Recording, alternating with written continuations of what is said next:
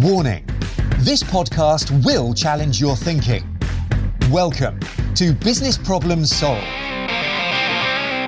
In this podcast, we help you solve your business problems by providing real examples and practical approaches to make today better than yesterday. Introducing your host, the multi-sector, self-professed, most improved improvement person and qualified business problem solver, Lee Horton. Hey, it's Lee. Welcome to Business Problem Solved. Today I want to have a chat with you about something I introduced on a webinar this past week.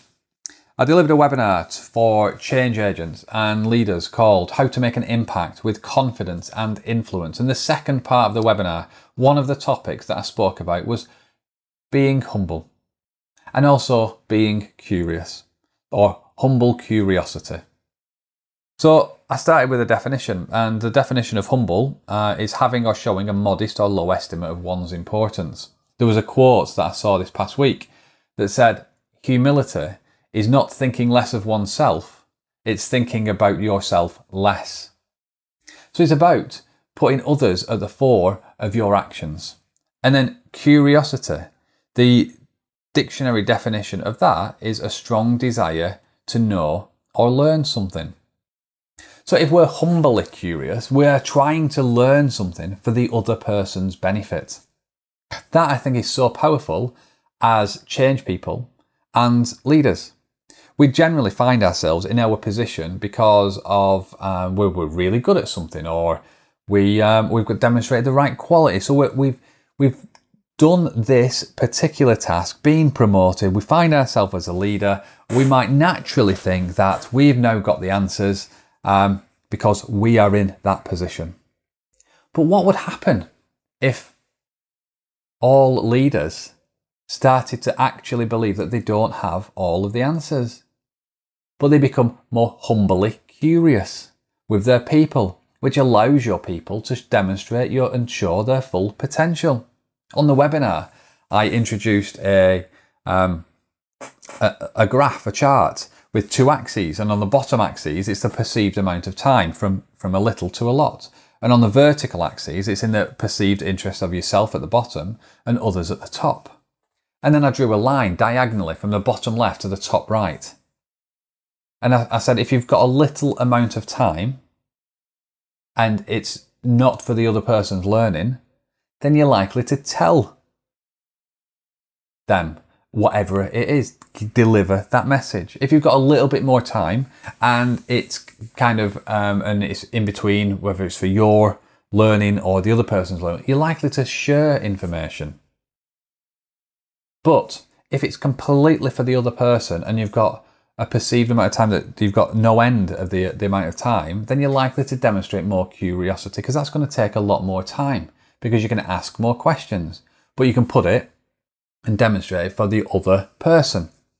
It's like if you're driving a car and you're in the driver's seat and you get to a space and you want to reverse park.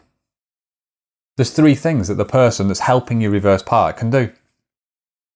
They can either go, whoa, whoa, whoa, whoa, whoa, stop, and they own all of the information, but they're telling you exactly where that limit is, where you need to stop and what you need to do. Or there's the people that put their arms out and show you how much space you've got, so you're sharing the information between yourself and the driver, or the driver and yourself, and you're moving your arms in and out to demonstrate and share that information of how much space is left for the driver to make their own choice of where they are going to park. But then you've got the extreme of that, where you're just curiously asking, how much space do you believe that you've got to park that car? So you're leaving full ownership, and the only way that person will learn is by reversing and maybe asking a question or hitting something. Will they actually understand where that barrier is? So the outcome that you're trying to actually achieve it depends upon, the method that you should use depends on the desired outcome of what you want to achieve. You would not be really curious or be humbly curious getting somebody out of a burning building. But if you're a leader In fact, there's an example. I have a few coaches who coach me on a whole host of different topics, and I had a coaching call this past week, and at the end of the call, there was a couple of questions that they asked me, and I stopped the call and I asked, what was it that was in your mind that led you to ask those questions? Because it felt like they were trying to push me down a particular avenue. And we explored this a little bit further. And what transpired is that they believed that they are conditioned to always have an answer. And change people and leaders, when we're in those positions, we're often the person that people come to for an answer. But what would happen if you acknowledge that or we started to make it okay that we don't have answers? Even if we do know the answer, if we don't have the answer, it's actually okay if you want that other person to learn. If you want the other person to learn, then it's not necessarily the right thing for you to always have the answer. So I would just consider that. Consider your level of curiosity and how curious you are as an individual. But then also, is your level of curiosity for yourself, or is it for other people? So are you truly, humbly curious or not? That's what I want to challenge you with today. Really consider and think about that driving analogy to see whether what outcome you want from each interaction you have with people, whether you want it for your benefit or you want it for their benefit. And if you want it for their benefit, and then move away from telling, move into sharing, and then ultimately try to be as curious as possible.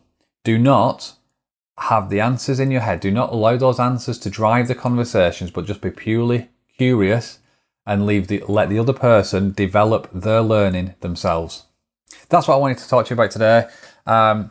The humble curiosity, the power of that for a change person or a leader, because without it, you're just telling and giving the information. So if you want something to sustain, if you want somebody to learn, then by telling somebody, they're not necessarily going to learn.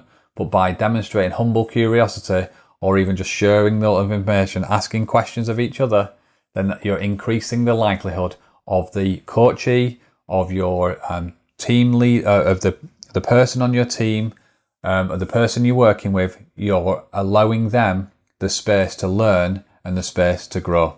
Have yourselves an amazing week, and I look forward to chatting to you again next.